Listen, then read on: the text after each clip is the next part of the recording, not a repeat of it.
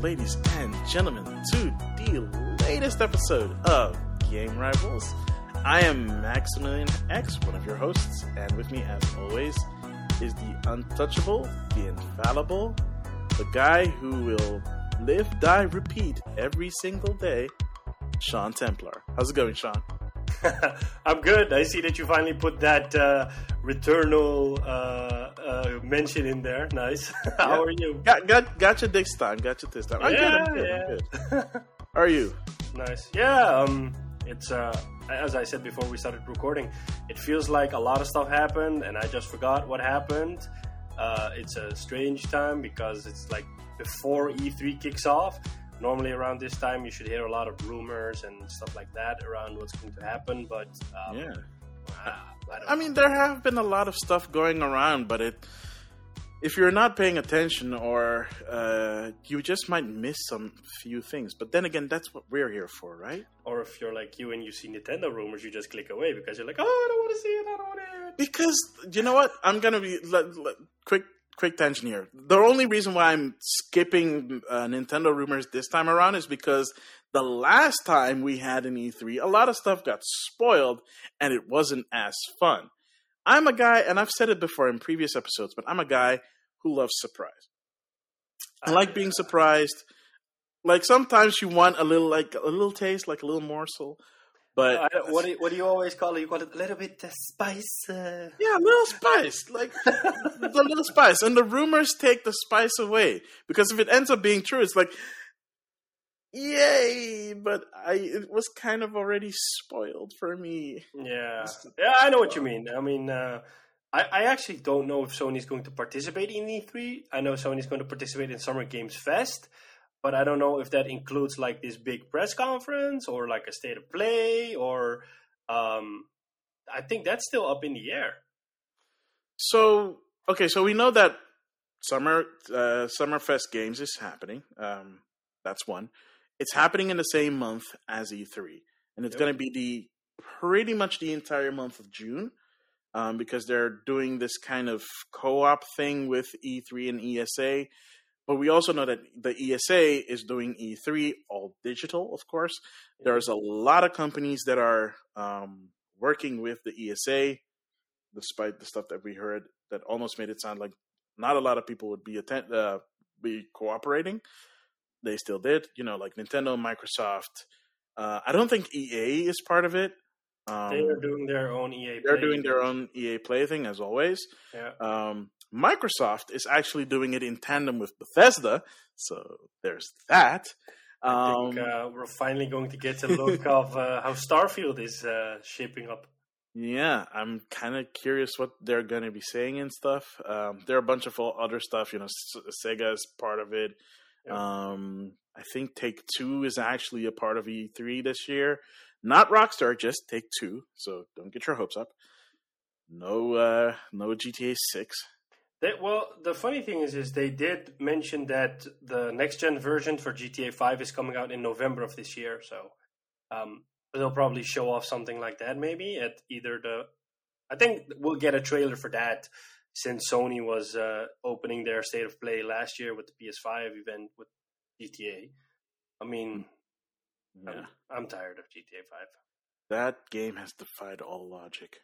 It's becoming like a Skyrim, and eventually it will run on a potato because it just, That's the only thing that it can't run on. Yeah, I mean... Oh, man. I'm honest, this is like a side tangent, but I personally would love a GTA game on the Switch, because you could take GTA on the go with you, kind of like GTA Liberty City and Vice City Stories on the PSP. Yeah. And I mean... I never understood why there was no GTA game besides Chinatown Wars and the DS. I don't know if it's maybe a too violent game for Nintendo, that they don't want it. Or that's not the issue. The install base is too small, whereas the install base is pretty big of the Switch. So I never understood that. I think that part of it was the install base, and part of it was also Nintendo's image. But honestly, Chinatown Wars kind of fell back to the old school top-down thing. Yep. But seriously, you were literally a drug lord in that game. I know. I so played a bit of it.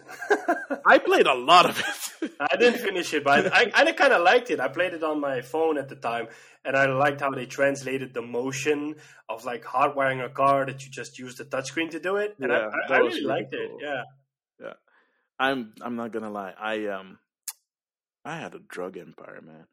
Oh wow. Like legit. Like for some reason, when you make the connection that the way that the buying and selling of drugs in that game works, Yeah. like it's the stock market. It flipped that switch, man. It's like the stock market, and you're like, okay, I'm just buying and selling and trading, right? You're buying it cheap or you're stealing it. Don't steal in real life, kids. Also, don't do drugs in real life, kids, unless you're... I think you should have started with that one, because I almost thought you were condoning it, because even though we live in a free country like the Netherlands, but... No, I'm not condoning it. I'm just saying, like, if you're an adult, you can do whatever you want, but if you're a kid, don't do drugs. Yeah. So...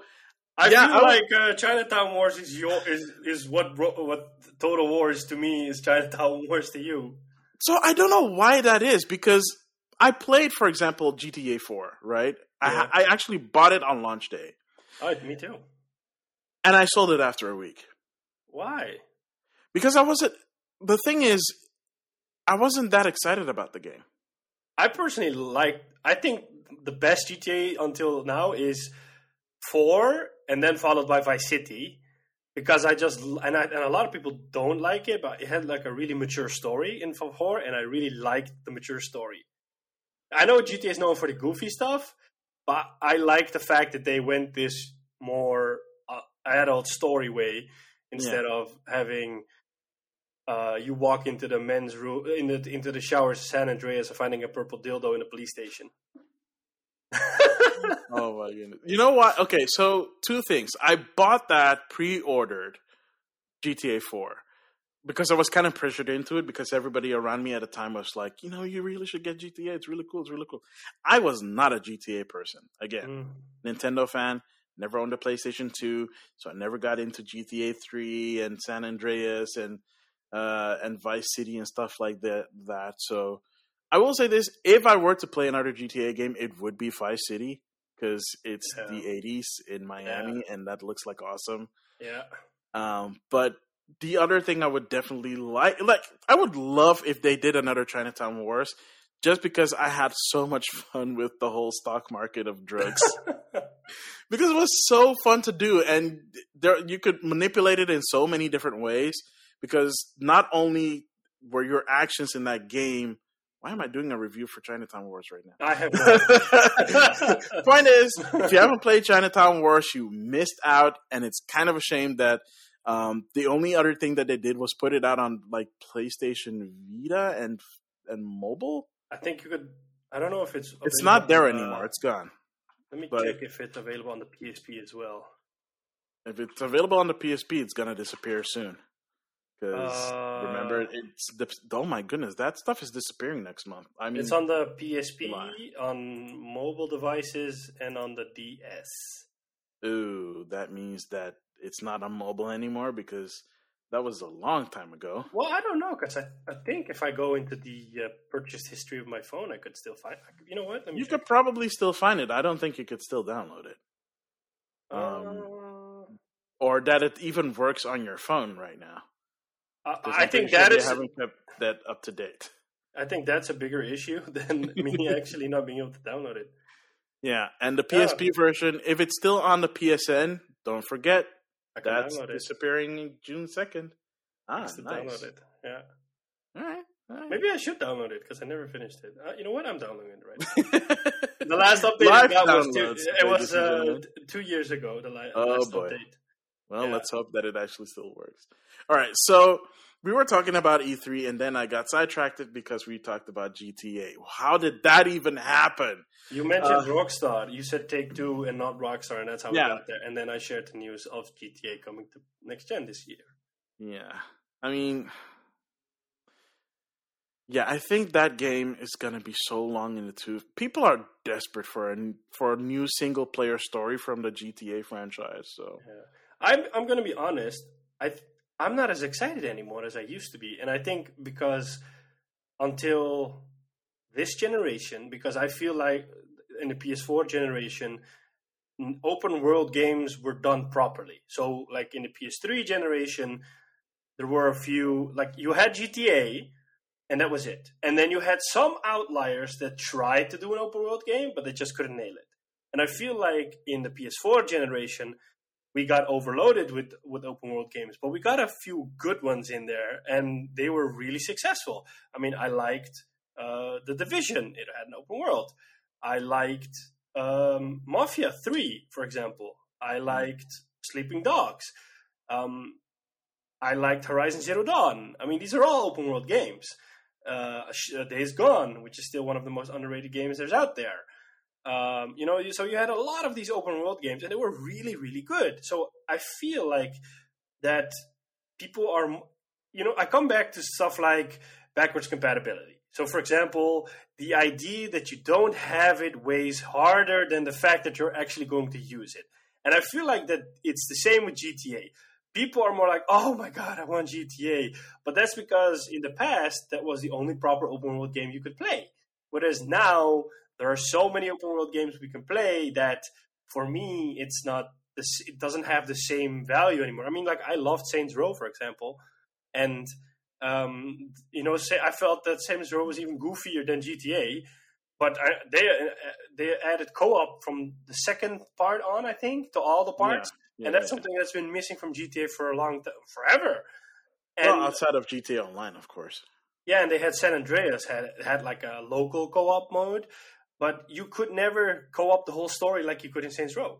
So I feel like people are holding on to this memory of how GTA was, but I don't have the same thing. I'm like, it's just another open world game. And yes, the name GTA carries weight, but it's not like I'm going to pause my life, take a month off, and buy GTA 6 when it comes out and play it again. And I think it also has to do with the fact that they really, really, really milked out GTA Online. Because they abandoned Red Dead Online. They said, Red Dead Online is going to be even bigger than GTA Wait, they abandoned it? Well, it's still there. But, like, the content is so meager. It is so bad.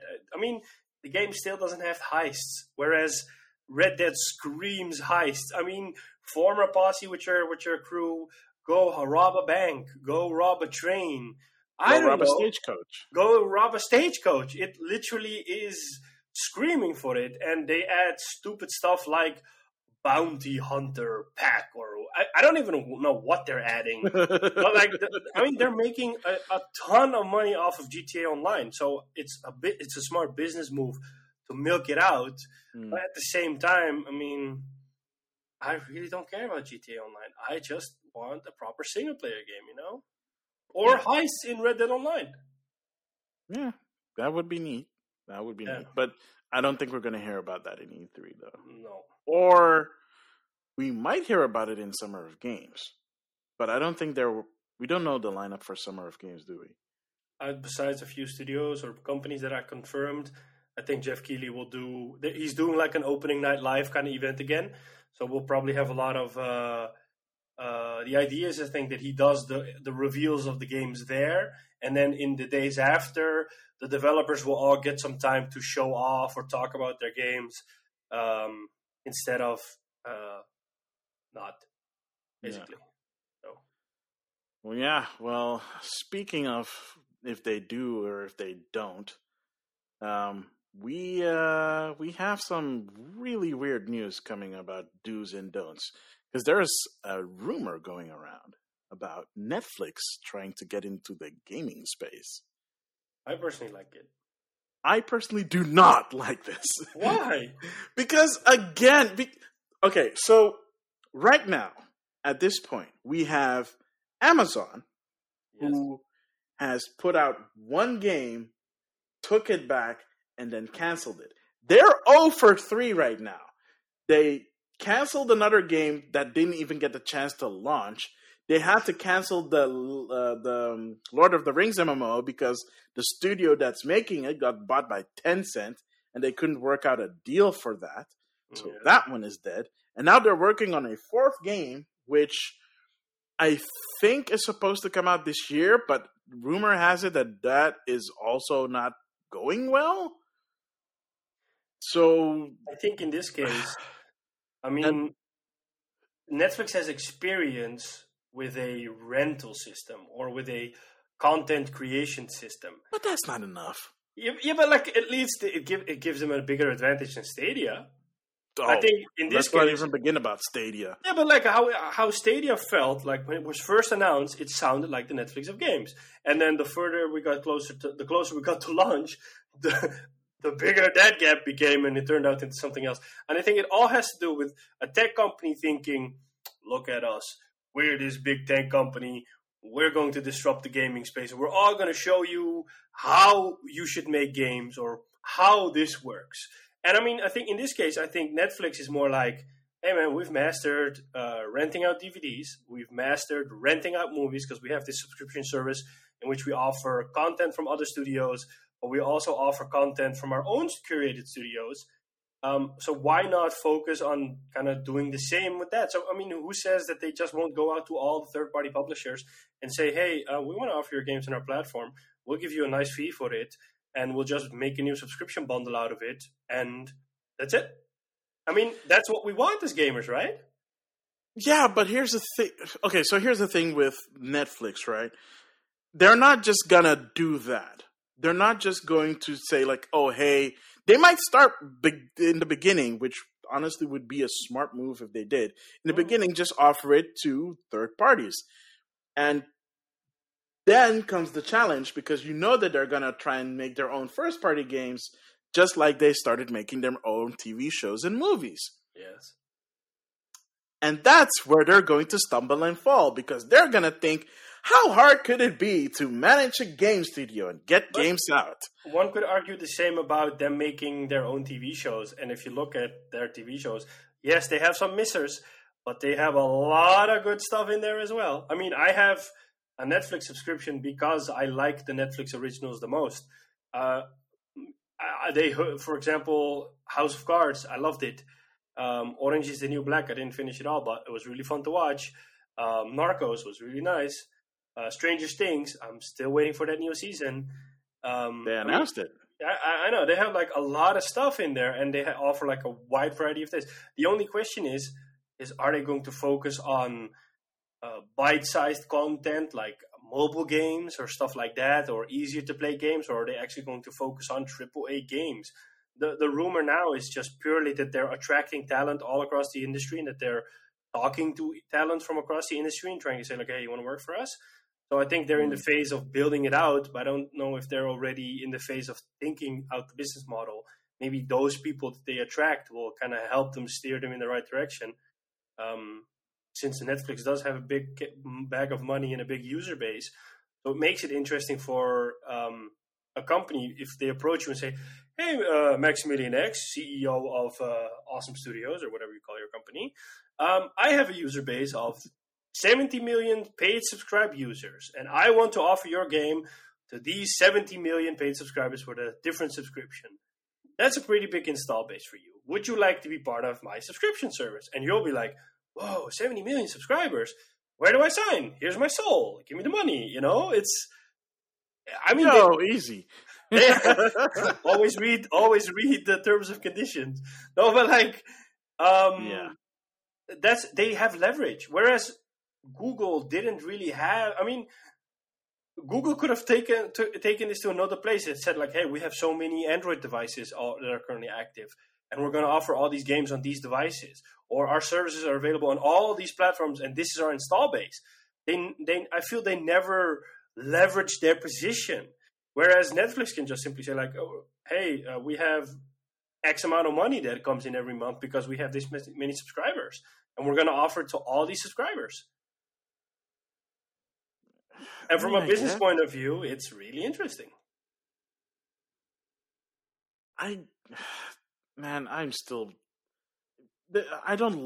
to be honest. I don't like other companies that either haven't focused on gaming or think that managing gaming is easy, muddying the waters and just wasting talent and time and money.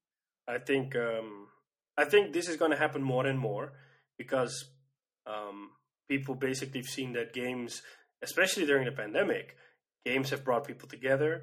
Games have kept on grossing money, even though, for example, movies have been pushed constantly, or the production of movies have been halted because they simply cannot bring people together to make the movies. Whereas with games, they can let all those people work from home, and they can also let all those people from home enjoy it. You don't have to go to a special place to enjoy a game. You had arcades in the past, but now you don't. So it's a win-win on all fronts. And I think a lot of companies saw that and are like, "Oh well, crap! We need to step out of this current business model." I mean, I read the other day that Disney, for example, all new movies going forward will go to cinemas for 45 days. It was 90 days before. It will go for 45 days, and then it will go to Disney Plus straight. Or they'll even do a split release. They'll say Disney Plus and the cinemas at the same time. And I think the pandemic clearly showed people, or Disney, that people are willing to pay for it. So I think that a lot of people are like, oh, we want a part of games because that's a big pie and there's a lot of money to get made from that pie. So I think we're going to see this more and more. So I think the industry has to, be a bit more open to it because, I mean, basically they're invaders at your front door and you can fight them off or you can try to reason with them. And they fought off Stadia, but I mean, it's going to happen more and more, so. Yeah, we'll see. Yeah. We'll see what happens.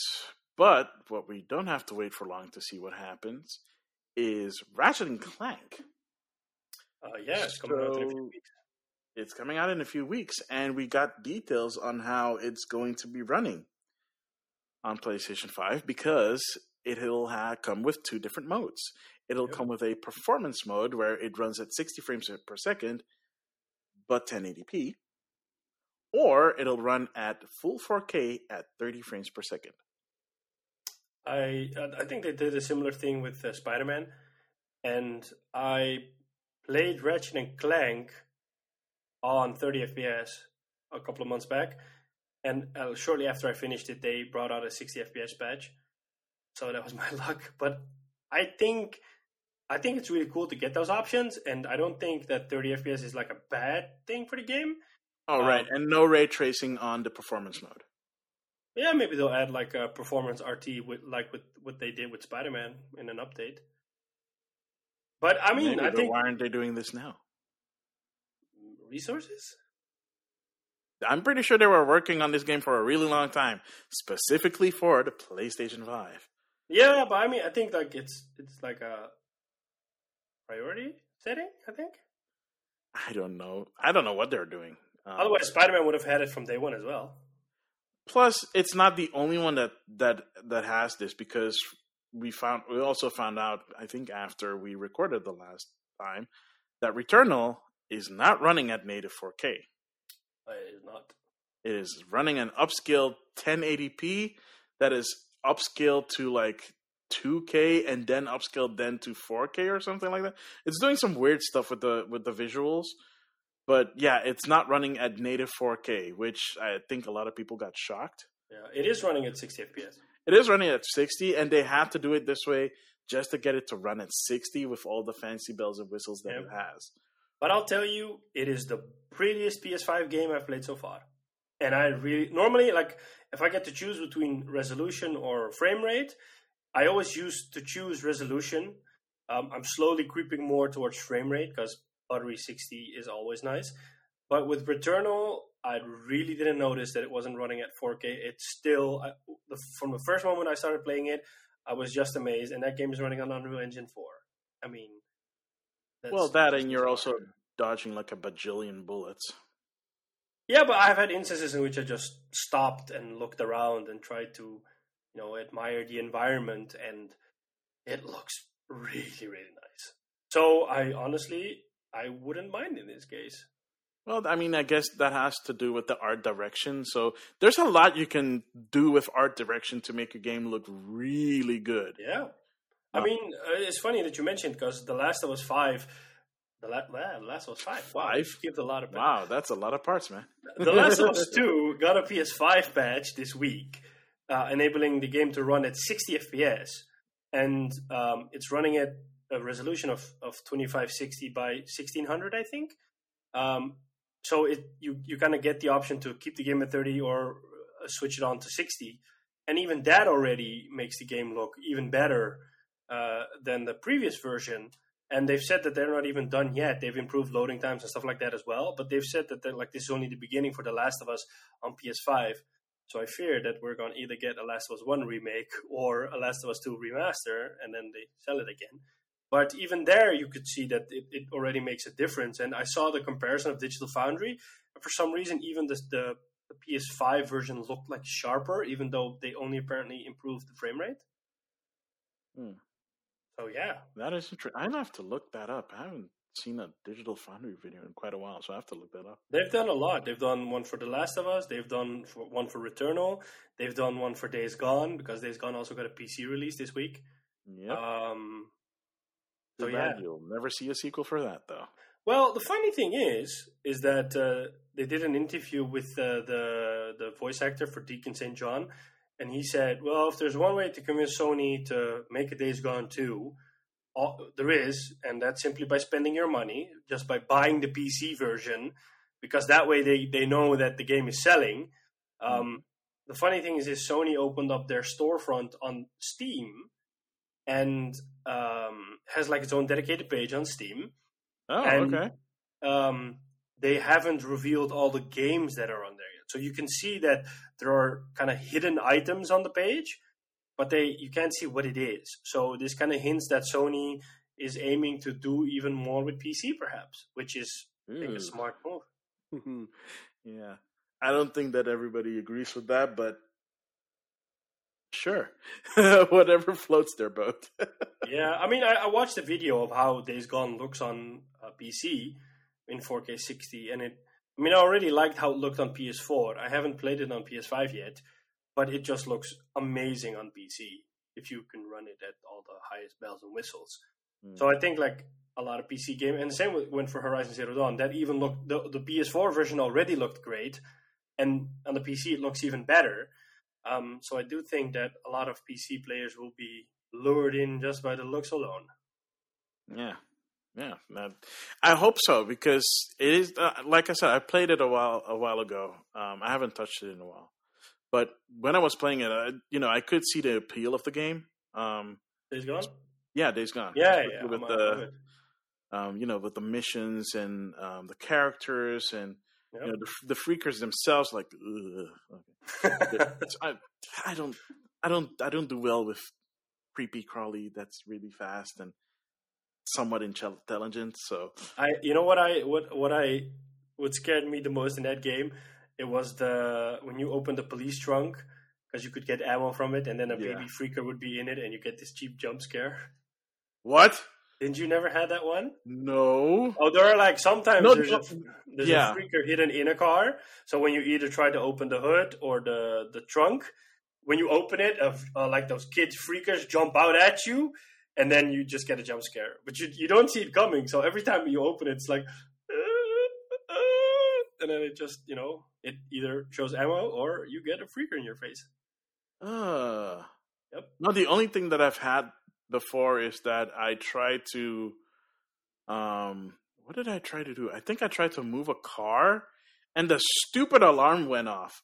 Yeah, so then all freakers appeared, and then I had to kill them first, and then turn off the stupid alarm in the car. And so now I always pop the hood and take out the parts, so I know that it's never gonna go off. Yeah, I mean, like I love the game, and I really think it deserves a sequel. I think like almost everyone I speak to regarding Days Gone, they're like, "Whoa, I can't believe that I didn't play this game when it came out, and that I'm only just playing it right now." It's that good. Well, at least they should give it a try. If they don't have it for PlayStation 4 or 5, at least get it on PC and check it out there, because there it's nice and pretty in 4K. Yeah. Native 4K and pretty visuals. And speaking of pretty visuals, you are getting something really cool for your PlayStation 5. Finally, I am so happy that this is going to happen, but it is the thing that I think a lot of PlayStation gamers have been screaming for since day one, and that was a matte black or a black PlayStation controller. And Sony finally announced that we're getting 2 new colors this. I think in 18th of June they're coming out.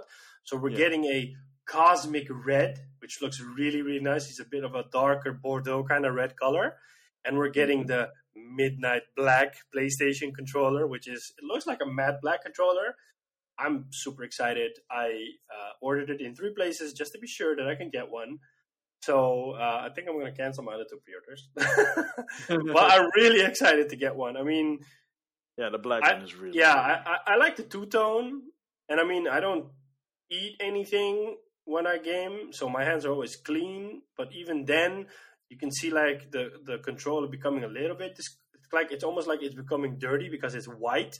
And I tried to clean it, but it doesn't go off. And I'm like, I would get annoyed by stuff like that because it's, it's white, gets dirty. And I'm really excited for that midnight black controller. It's like, you need some isopropyl wipes for those things, man. I have a bottle of isopropyl alcohol, so I haven't tried it yet. So, Oh, there you go. That's something to try. Yeah. But they look very pretty, even the cosmic red one. Yeah. But I think a lot of people are just going to go for the black one. Oh, I think a lot of people. Yeah. Yeah. But I don't know if a lot of people are going to go for not being able to buy the DLC part of Final Fantasy VII Interlude. Yeah, I read something that it's like a weird scheme they're pulling off. So it it's is like the weirdest scheme. Because it's when you buy a new game, or when you buy like the PS5 version, for example, it's printed on a new disc, so it's not the same disc already. And then there's a code in the box that lets you download the DLC. The Yuffie stuff, yeah. Yeah, so that's weird. So you can't resell Final Fantasy VII Remake Intergrade, and then expect to buy a used copy of Intergrade that comes with the DLC, because the DLC is a one-time use code that comes with the stupid disc, but already has the full original game on it to begin with. Yep. This feels like it's definitely a Square Enix thing. Legit. I don't know if you remember with Resident Evil 5 at the time. It had, I think it was either multiplayer or co-op, online co-op. And then you had to buy it as a DLC. And then, seriously? And when you bought it, it downloaded a file. That file was a couple of megabytes or kilobytes instead of a couple of gigabytes. It was just an unlock code. It was an unlocker. The content was already on the disc, and you just bought the unlocker. And I remember that got a lot of people. I remember. Now I remember. A lot of people. Yep. Wasn't it around the time of Project $10 that EA introduced? I think it was around that same time, wasn't it? I don't know what Project $10 is. You don't remember that? No. So remember, this is... Okay, great. It's like 10 years ago now. Like, jeez. But, so around like 10 or so years ago, EA had this brilliant idea of fighting off the used sales market by having the game come with a unlock code that comes in the box, which you had to input so that you can play the full game. If you resold the game, you could always buy a new unlock code for $10. What? That was Project $10. Like games like The Saboteur used it. Really? Yeah. Whoa. So if you bought that game, I think that was one of the last games that did it, or one of the first games that did it. But you bought the game; it came with a code to unlock the full experience. And if you sold it, you'd have to buy the code again. And you could buy the code at your game sales place. So if you bought it used, you tell them, "Hey, I also need the code to play this game." So they'll sell you the code separately for $10, aside from the used price that you're paying for. Whoa, that sounds really... Wow. Yeah, it didn't last really long. Oh, I can imagine. Wow. Yeah, so it kind of feels like that, except you can't do that with Intergrade. You can't buy It's not the offered as a DLC. separate. Yeah, it's not offered as a separate DLC. If you bought it digitally, you're fine. Yeah. If you buy it physically, you're the sole owner of that DLC. You know what I don't understand, and that's the kind of the annoying part of this all. But I don't understand why it almost feels like companies are getting greedier and greedier, and they just want to squeeze every dime penny. out of a game sale. And I'm like, you raise the prices to $70 or €80 here in the Netherlands, and we already buy your stupid DLCs, your battle passes, your cosmetic items, your loot boxes, and already what? What more do you want from us? You want me to surrender my soul to you? You want me to give me my blood to you? I don't know what I want anymore. You want me to give me my kidney?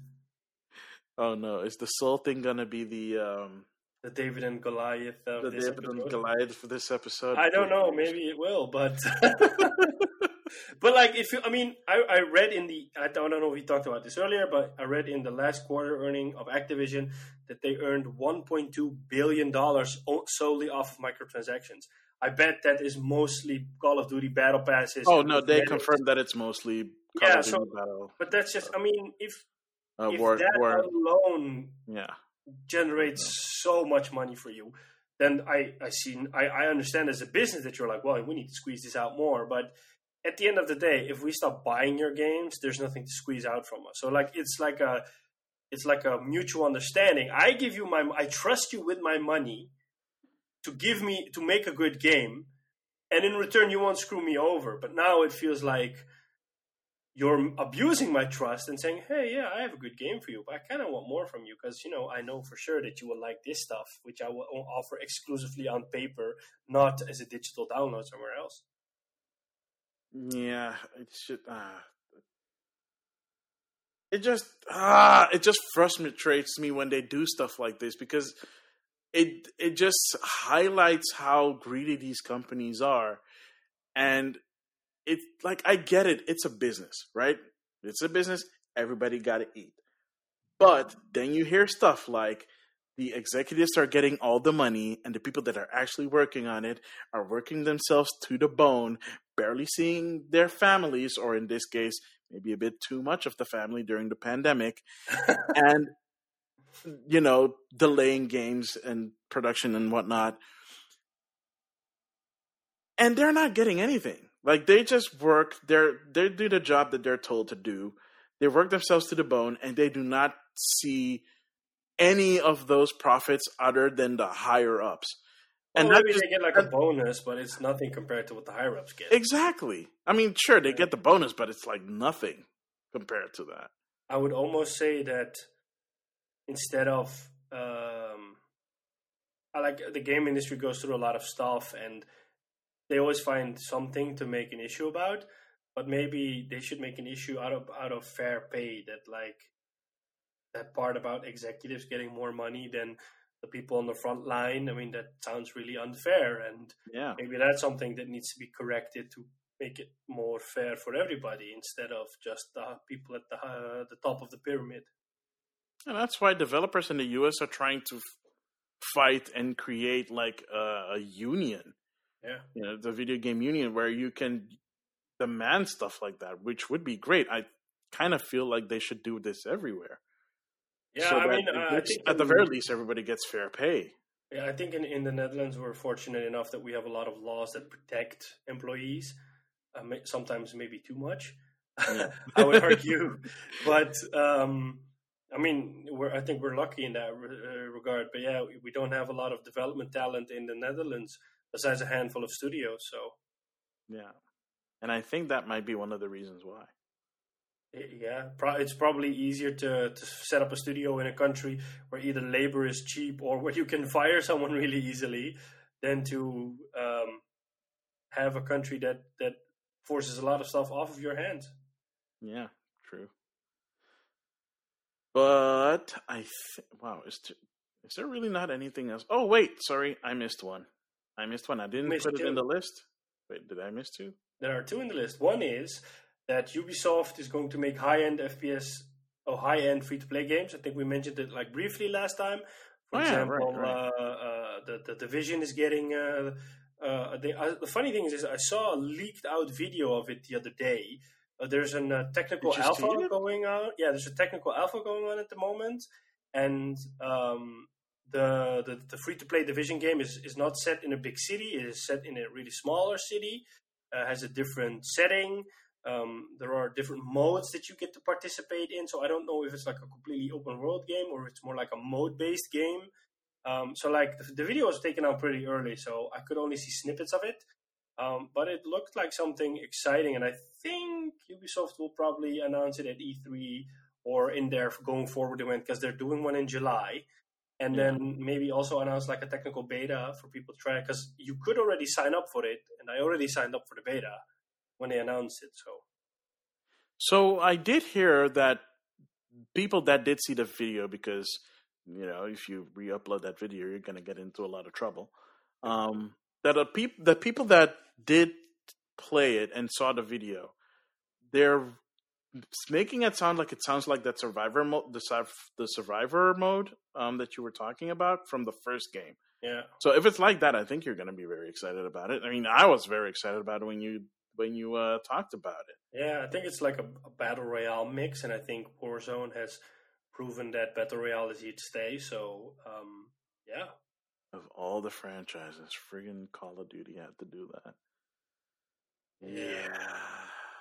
But at least we're getting something way more interesting than that, and hopefully less big than friggin' Warzone. Yeesh. Yeah.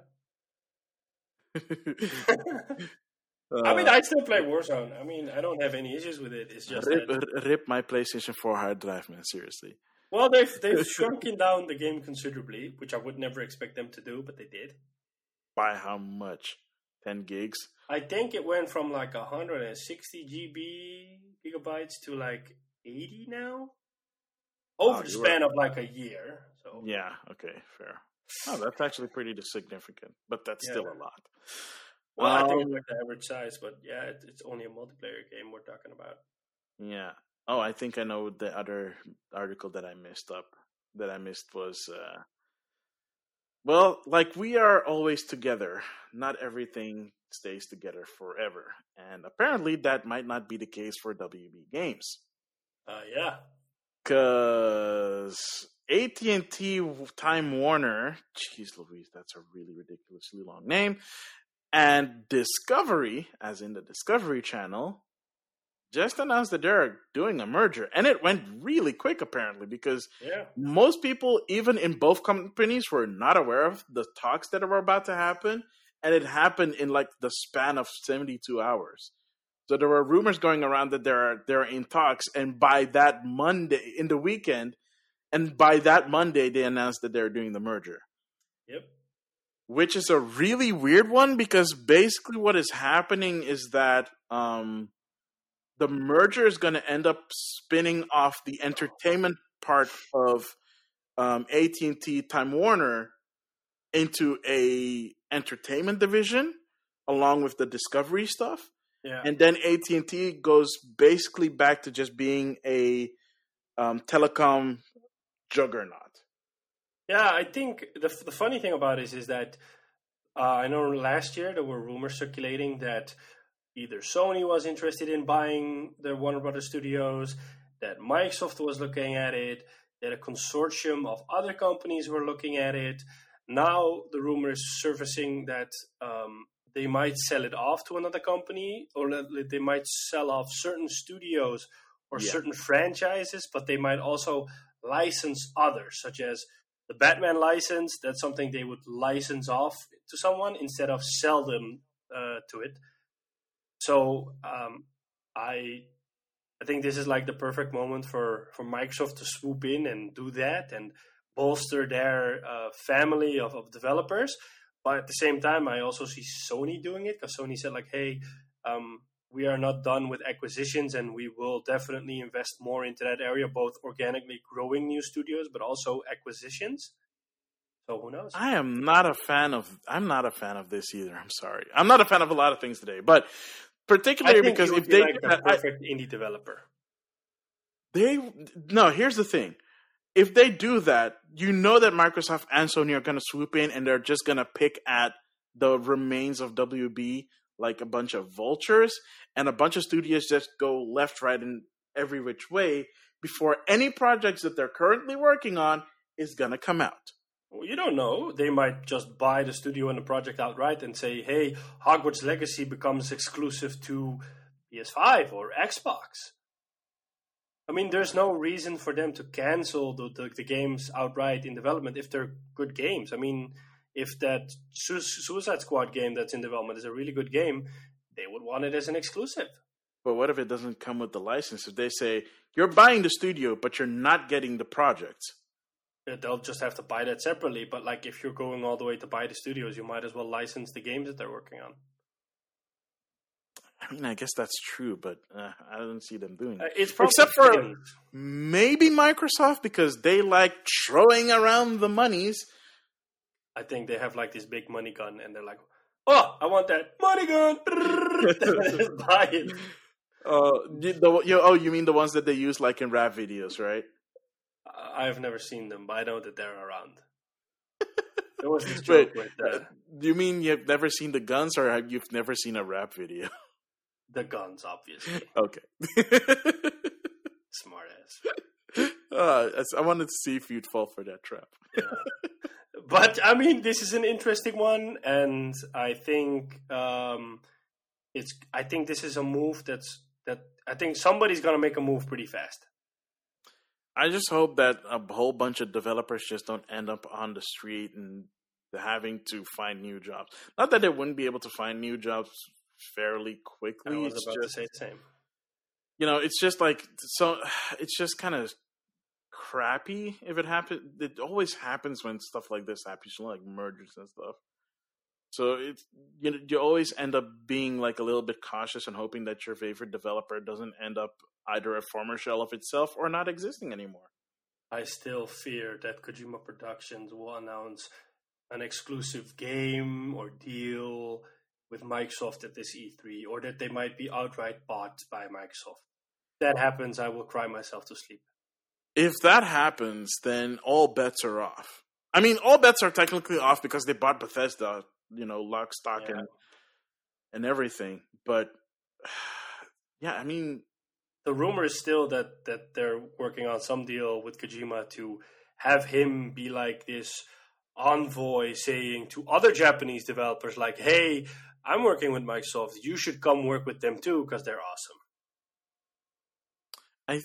I don't know. I think we have to wait and see what happens. And if they do end up making a game for Xbox exclusively, let's see how that goes over in Japan. Because, I mean, it's not like they haven't done this before. And they have done this before, and it did not work out for them. I don't know why they keep trying it.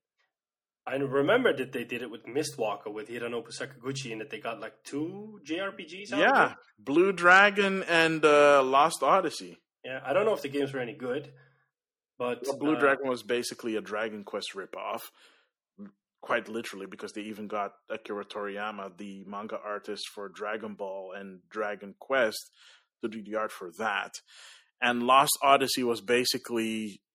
Final Fantasy, except with slightly different art style. And it is a good game from what I've heard. Except that when it came out, it got panned hard, and I think it had to do with the fact that, not the fact that it was an Xbox exclusive, but it came out around a time where people were expecting different things from JRPGs, and Lost Odyssey did experimental stuff, but it also felt very traditional. I got that impression from the trailers, but I mean, a lot of people are saying, or rumors are saying, that Sony is kind of turning its back on Japan. Sony has said, no, we're not turning our back on Japan. We're just focusing on other stuff, but Japan is still an important market to us. That's why they shut down the Japan studio, because they weren't turning their back on Japan. Yeah, I mean, I don't know. I'm hearing mixed things about Sony. People are saying, hey, Sony's going back to the arrogance of the PS3 era. Other people are saying, like, yeah, that Jim Ryan is making strange decisions. I'm not an executive. I don't know what's going on inside Sony. All I know is that I like the games they make, and so far they are making good games. I mean, I'm a happy PS5 owner, so that's Yeah. basically it. I mean, it would be interesting. I mean, I do hope that Kojima announces a new game this year, because it's been almost 2 years, almost 3 years that we got Death Stranding. It's been 2 years. They're talking. There's rumors about a PS5 version of Death Stranding coming out, that it's already done and ready. They just need to announce it and release it. That would be awesome, because you're slowly seeing a lot of big PS5 games getting PS4 games getting PS5 features, which is really nice. So yeah. Yeah. I mean, it's easier to do than making a game from scratch, so there's that. Yeah. Yeah. Oh, wait, I do have some, because I was talking to you before we started recording. Like, I have like zero Nintendo news. There is one, well, technically 2 Nintendo news that is out there. They finally put out that the 2 adventure games from the Famicom, the remakes. So the Famicom Detective Club games got released. The reviews are actually pretty good. Like, Okay. I mean, it's the grandpappy of visual novel adventure games, where like Phoenix Wright and stuff like that. That's where they got their inspiration from. Okay. And yeah, the reviews are in. It's like, I think it's sitting at a solid around 80 on Metacritic. Wow. The story seems to be really good. The remake seems to be done really well. And it's nice because I never thought I'd ever get to play Famicom Detective Club. I haven't bought it yet for one sole reason. Buying both games cost like $60. And that's a little bit steep. I think it's like 60 euros I think it's like 60 euros or 50 euros or something like that. It's a little steep for me. So hopefully I pick it up on like a slight discount, because it's Nintendo and they don't do big discounts. But I really want to play it, because it's been a while since I've played like a good adventure game, like point and click adventure game. And the other thing is that there are new games coming out on the Super Nintendo online thing. So if you have the Nintendo Switch Online subscription, sorry, I forgot the name. It's too long. It's too long, Is Nintendo. it called the Super Nintendo Online thing? That's a really original name. No, but the Nintendo Switch Online, Super Nintendo, and Nintendo Switch Online, Nintendo Entertainment System catalogs. So there's one NES game coming out, which is Ninja Jajamaru-kun, which is I think it was a Japan-only game. So it's nice, because that means that this is the first time it's coming out in English, or at least coming out for Western countries. And there were 4 games coming out for the Super Nintendo. Unfortunately, I do not have them in front of me. I do know that one of them is the puzzle versus game Magical Drop 2, the Super Nintendo version at least, because the arcade version is available on Switch. So this is the first time that English-speaking fans are getting the Super Nintendo version, because for some reason back in the day they did localize it, but they never released the English version of Magical Drop 2. So there's that. Yeah, like stuff like that keeps happening. For example, Earthbound Beginnings, like the original Mother game, was translated and ready to go for the NES, and they never released it. And we only know about that happening when they released it on Wii U on the Virtual Console. I have no idea what you're talking about, so I'll just smile. There are people out there that know it, so Okay. I'm telling it to them. Smiling and nodding. I do have one more thing. Yeah. I read it yesterday. I think you remember last year that there was this little thingy going on around Ubisoft, wherein the creative director of Assassin's Creed Valhalla got fired because of sexual harassment or harassment, and that kind of kicked off this kind of Me Too movement in Ubisoft, in which some people were fired. It came out apparently a year later, and not much has changed within Ubisoft. I know that they've appointed a female executive in a specific role that is to deal with these things, but people that have chosen to remain anonymous have said that even some people that were part of the whole bullying and all sorts of other stuff are still working within the company, and there were no actions taken against them. So I don't know to what extent that is true. Just that there was an article in which it was mentioned that people that work at Ubisoft do not feel like there has been done enough to address the issue that was already there. Yeah. Which is a shame, of course, but... Which is really unfortunate, considering that they made a whole stink about it, that they were gonna do better. Even made a statement about it. Yeah, if this is true, then yikes. That is not chill. I think, was it with Ubisoft Forward that they did that? Or was it... Yeah, it was during a Ubisoft that Forward. That they, invited everyone onto the stage and said, we are Ubisoft. And I'm like, wow, okay. Actions speak more louder than words. To be fair, that seemed very forced. I think it's the perfect corporate thing to do. Yeah. Hence the forced feeling. Yeah. All right, so I guess that's it. So stick around, ladies and gentlemen. We'll be right back with what we've been playing.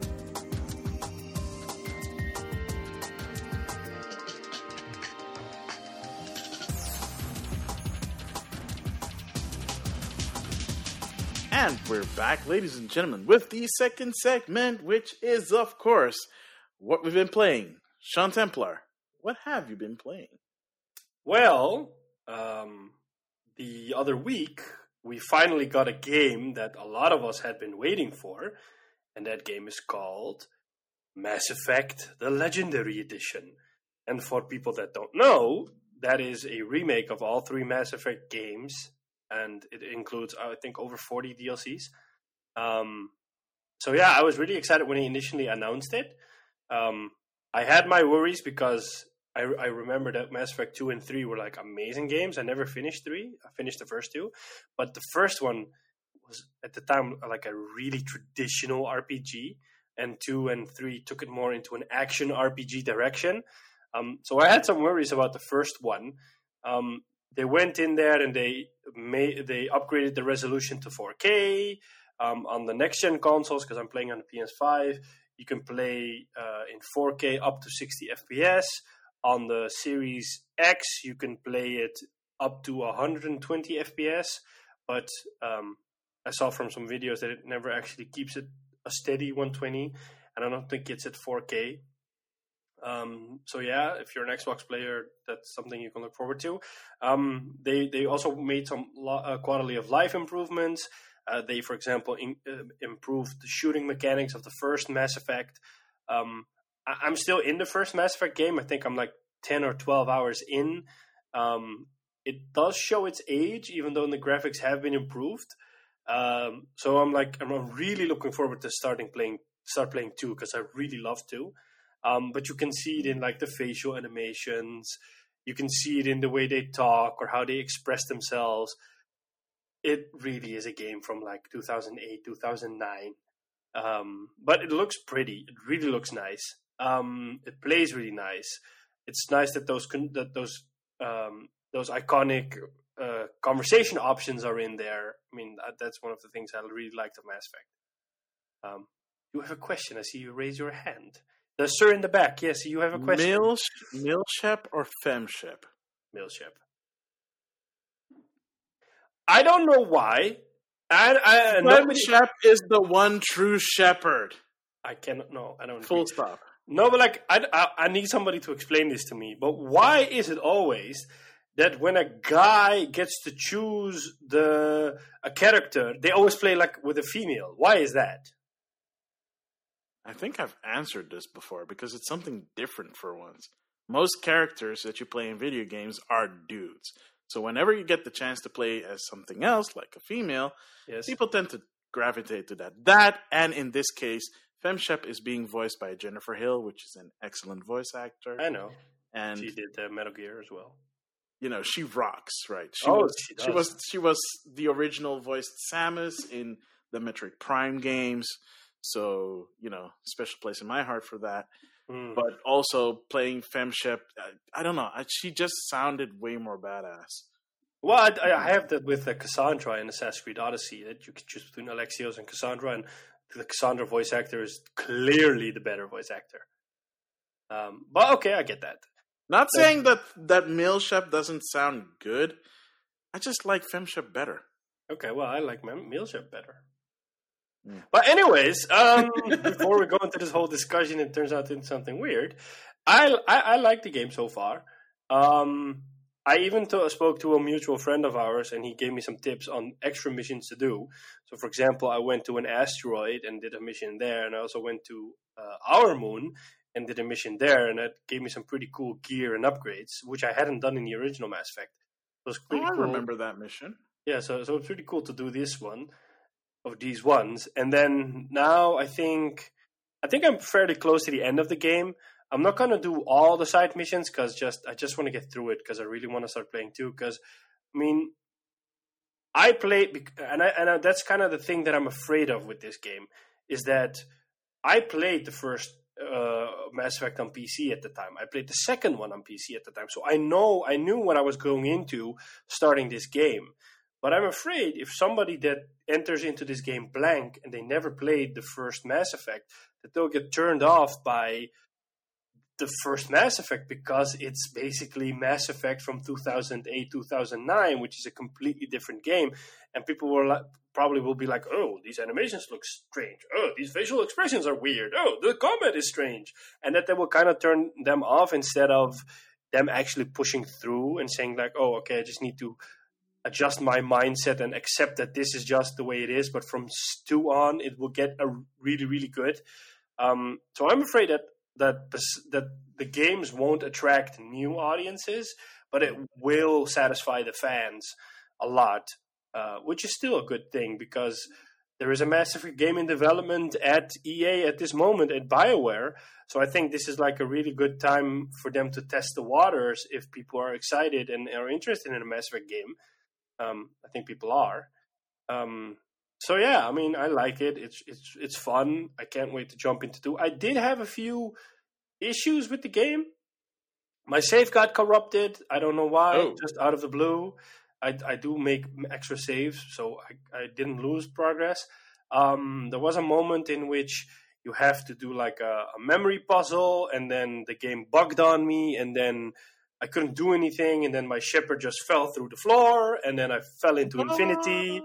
Yeah, the funny thing is while I fell into infinity, I looked up, and I saw parts of the Unreal Engine. So, like, I don't know, I think you remember this, but there's this standard texture in the Unreal Engine, which is like squares. It's white and purple squares. So I saw like a room with a brick in it, and then all these textures there, while falling into infinity and looking up. So it was really strange. Yeah, because the original Mass Effect was running on Unreal 3. Yeah. So there are a few bugs here and there, but they released like a 10 gigabyte patch the other day. So I think that they went back and fixed a lot of stuff. I didn't look at the patch notes. I just noticed that they released an update, and my PlayStation automatically downloads this. Yeah, so that's really nice. And then I hope to finish the game one of these weeks. I kind of got lost with all sorts of TV shows that I was catching up on, so I was binging a lot of stuff. So I didn't play a lot of Mass Effect after like the first week. But I am starting to slowly get into it. I think I'm like really close to the end. And then I'm really excited to start playing too. Nice. And besides that, I didn't play anything. That's fine. Yeah. I'm still waiting for... Well, outside of playing the waiting game for the Legacy Edition of Mass Effect coming to Switch, hopefully, sometime soon. Please, EA, E3, let's go. Yeah, because I wanted portable. It's an RPG. I like playing portable RPGs. I hope so. What? Bring it. Oh. So I played, the standard fare. I've been playing some Monster Hunter. I actually played with one of my Instagram partners who just got Monster Hunter. I was playing it for the very first time. His name is his Instagram is RB_gaming_85. Wasn't it 95? Sorry, 95. Because I have another gaming partner that ends with 85. Sorry, my bad. And I kind of helped him. I kind of helped him in the early parts, and I was explaining stuff to him. And then we played some. We did some hunts. It was really fun. But then again, I love Monster Hunter, so whenever I get to play with other people, it's a problem. I was watching the stream and I noticed the excitement. Yeah, so cool guy. Check him out. He's on Twitch as well. Same handle. So check him out. I'll just put a link to his Twitch in the description as well. And when we post it, we'll put a link in there as well. We did that. I played a bit more of Pokemon Snap, which is fun. I've moved on. I haven't unlocked all the areas yet, but I played a little bit more and unlocked more areas. And of course, best boy Bulbasaur is in the house. Oh, I'm so excited. I saw Bulbasaur and I squeed, like legit 100%. I was like, Bulbasaur! Instantly taking like 1 billion photos. Oh my god. I'm sorry. Bulbasaur was my first Pokemon when I played Pokemon Blue. It's been my favorite Pokemon ever since. Starter grass Pokemons are always my favorite. I always pick the starter Pokemon as a grass type. So there's that. So I played some of that. And then I had this luck that I had like 2 days off for once, which was really nice from work. And one of them was me playing a single session of Civ 5.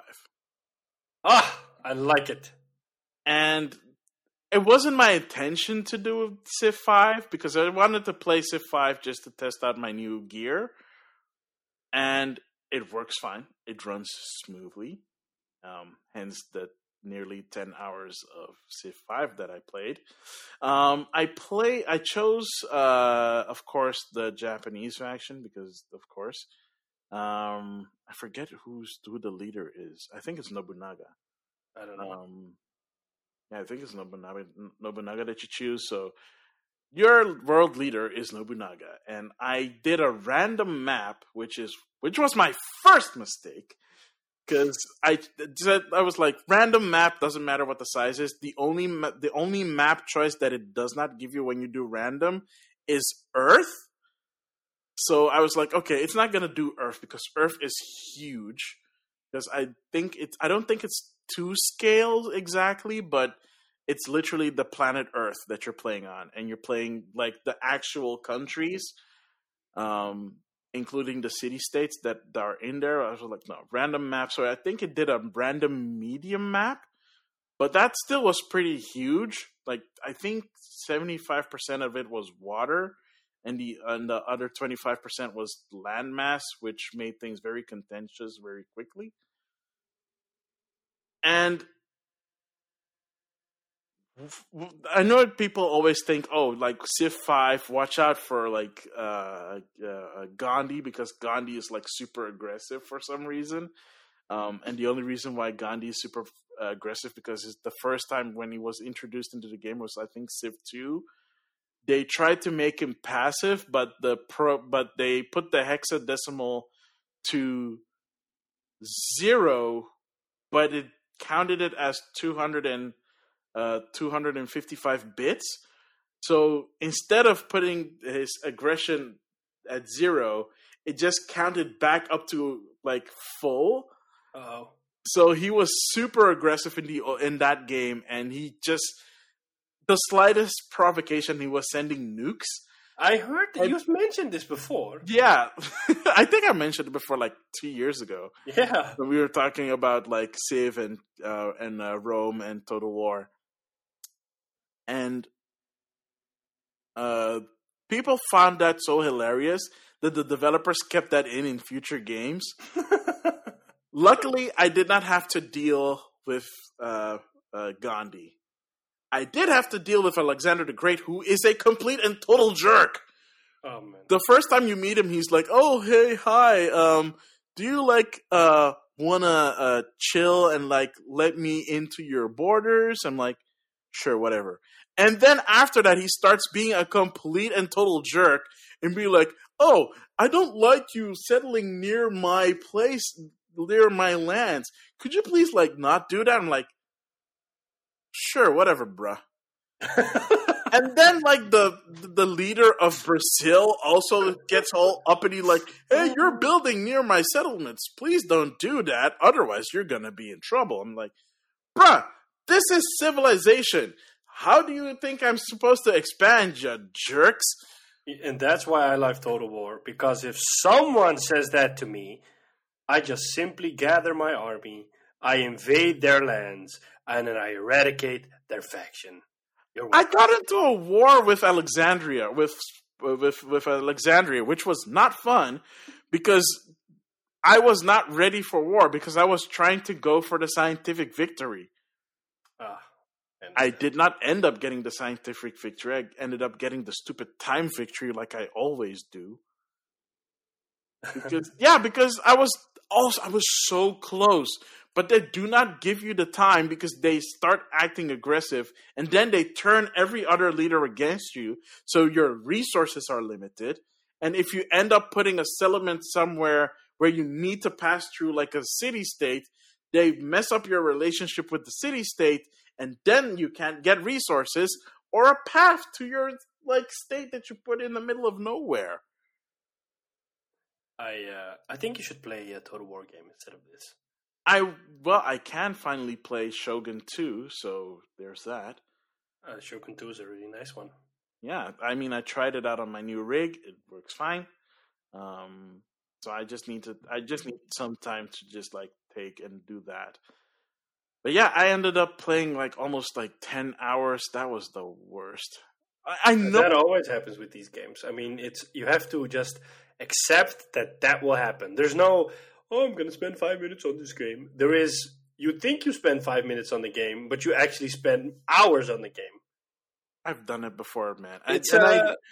I know that for myself because I did it with Civ 4, and that was when at least then I was still in it's almost like school. The hyperbolic time chamber of Dragon Ball Z. Oh yeah. It's basically that effect.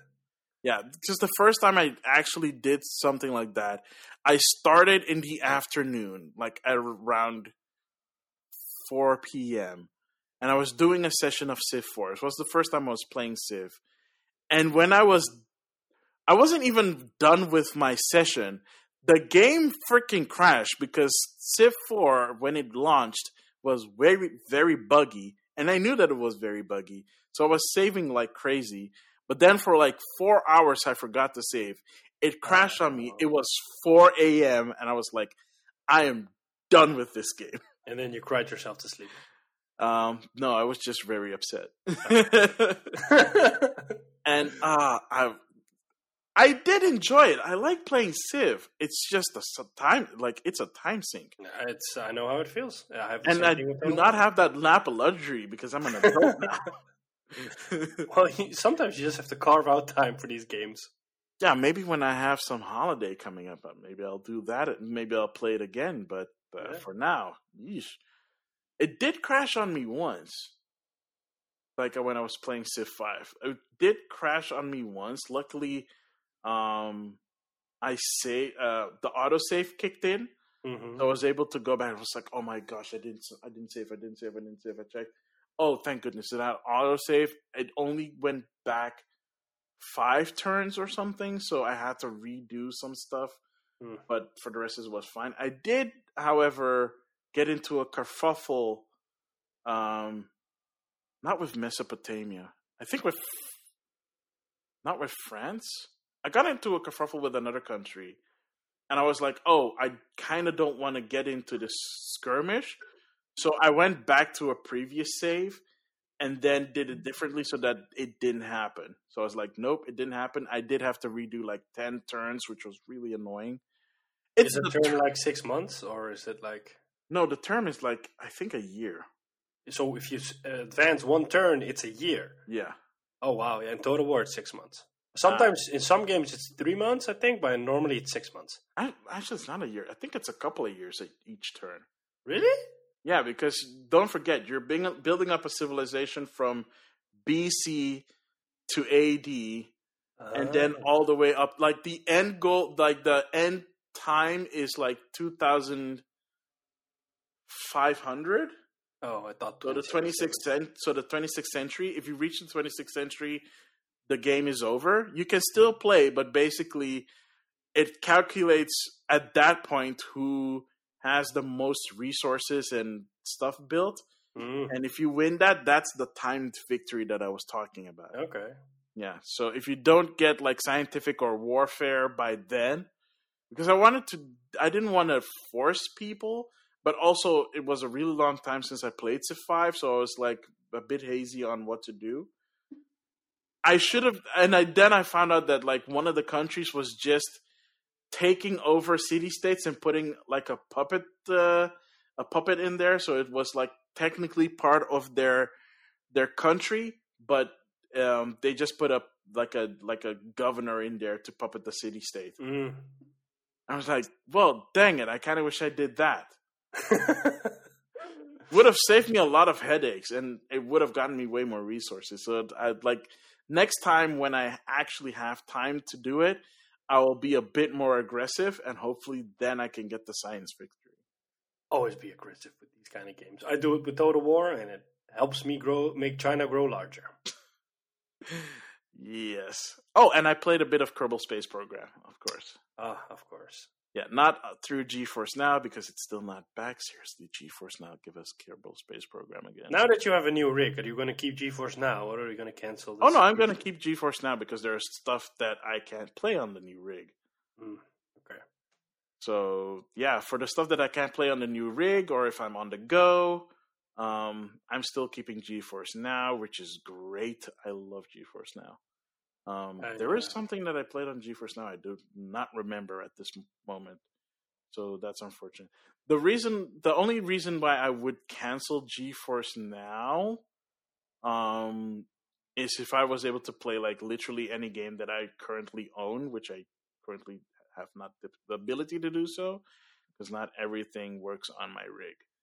I can understand that. But outside of that, yeah, it's cool. Plus, I'm in the Founders for Life category, so it's cheaper for me to keep it than to cancel and then do it again. Because then that's just Founders for Life. I hate it when companies do that. They just gamify something with a badge or a label, and it's kind of like with the headphones that normal headphones will cost $50, but if they slap the gamer's label on it, it'll be twice the price. It's the same headphones, but suddenly it's $50 more expensive. I don't understand why. I mean, I get why they do that because they know that people will buy it anyways, but it's still kind of a rip. It's a rip indeed. Yeah. Kind of like, it's a side tangent, but kind of like those performance-enhancing gamer drinks, like those powders you mix up with water and then you drink. I'm like, that's probably garbage what you're putting into your body. It's kind of like something like pre-workout, so you'll be like a hyperactive bunny in your chair, and then when it wears off, you will probably go into some kind of a coma or a hangover, and then on the box or on the container it says, no added sugars, all natural ingredients, blah, blah, blah. Well, I don't know of any natural stuff that's a powder that you need to mix up with water that has sugar or sugary benefits that enhances your performance. But hey, that's just me. I see them popping up more and more, and it feels like gamers are being taken advantage, though. You mean like G Fuel? For example, G Fuel is one, but there are others as well. It's the same with gamer glasses, and that they have UV... blue light filters into it. I really wonder if they're genuinely... I mean, like these glasses, I don't need glasses. I just wear these because they have a blue light filter into it. But I actually went to a freaking eye doctor and had them measure my eyes and had them adjusted to my eyesight and then put the filter in it instead of just buying random glasses that are supposed to have... I mean, I brought a pair of random glasses I bought just to have them check if it was true. And she said... I don't know where you got these glasses, but these are fakes. They don't have blue light filters into it. And when I bought it, I checked the reviews, and a lot of people were like, "Oh yeah, I noticed my headaches less, and I can focus better." I'm like, "That's called a placebo. You're being conned into this." Yeah. Oh no. So far, my gamers being taken advantage of rant is over. I think we can wrap it off now. Yeah. Will you do the honors? I will love to do the honors. Thank you all for tuning in to another episode of Game Rivals. We really appreciate your support. You can find us on a lot of places, and I will tell you where. You can find us on your favorite podcasting platform, be it Apple Podcasts, Spotify, Anchor, Stitcher, Overcast, Google Play, Somewherecast. We're probably there. You can find us on Twitter at @game_rivals_. You can find the awesome Maximilian, CEO of Awesome Studios, which is actually a company, I think, Awesome Studios. I think it's a game development studios. But please don't tell me that I'm working there. No. I think actually Awesome Studios is like a pretty known game developer owns it or works at it. It was like a really silly name. But anyways, you can find him on Twitter at Maximilian. You can find us on Instagram at Game Rivals. That's where I'm mostly at. At Maximilian_X is where you can find Maximilian. I saw you won some pretty cool giveaways and that you made some posts about it, so people should definitely check that out. I think you won that pretty cool red lighty Mario display signage. Yeah, that was really cool to see. Yeah, it's really cool. Yeah, that's really nice. And I also won actually a pair of blue filter glasses too.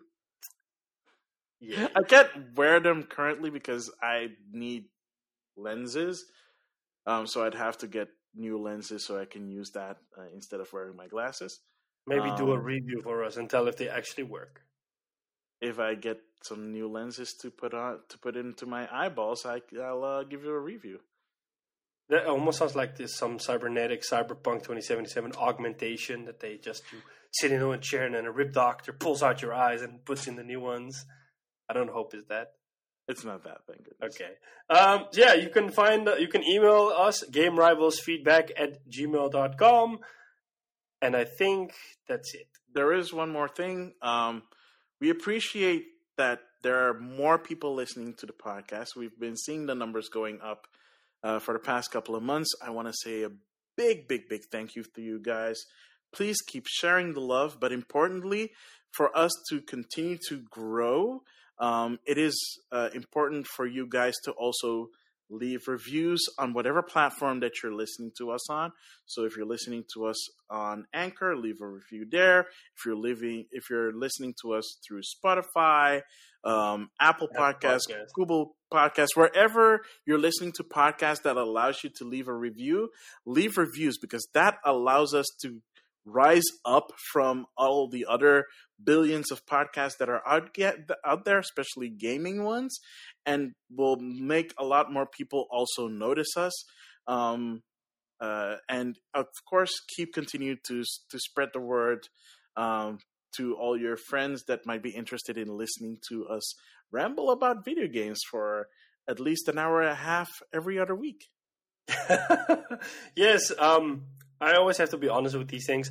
I never like saying like, hey, leave us a 5-star review or stuff like that, because I mean, I always think like, if people like it, they will leave a review. It feels so forced asking them, but I think in this case, it's something like we have to ask of people, because I don't think podcast platforms have a lot of discoverability. There's not like an algorithm behind it that pushes your content kind of like it does on Instagram. So we're trying to do as much as we can from our side to create awareness for our podcast, and we've reached more people in the last few months, which we are super grateful for. So as you already said, so thank you everyone for tuning in every time. It really makes it fun to hear the feedback.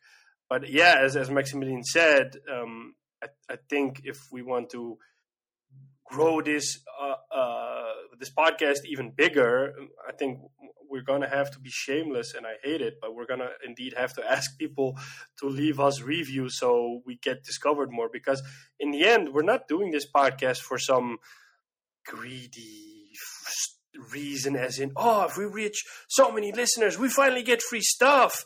We really couldn't care less about getting free stuff. I mean, it's a really nice benefit, but honestly, I really couldn't care. I mean, I'll still buy my games, but it's more like we love sharing our passion for games, and we love sharing it with as much people as we can. And I mean, I think I speak for both of us that the most fun episodes we've done so far is the one where we have guests, and most of those guests, or all of those guests, are from our audience. It's not like we walk up to a random dude we see and like, hey, would you want to be on our podcast? Or we see someone online and we're like, hey, would you want to be on our podcast? Everyone so far, I think maybe with the exception of one person, is actually an audience member. And we actually want to keep on doing that. And we have some more lined up. So we're going to do more, but it'll be so much more fun if we have even more audience members we can have on here as guests. Because at the end of the day, we're just passionate gamers that love sharing our passion for games.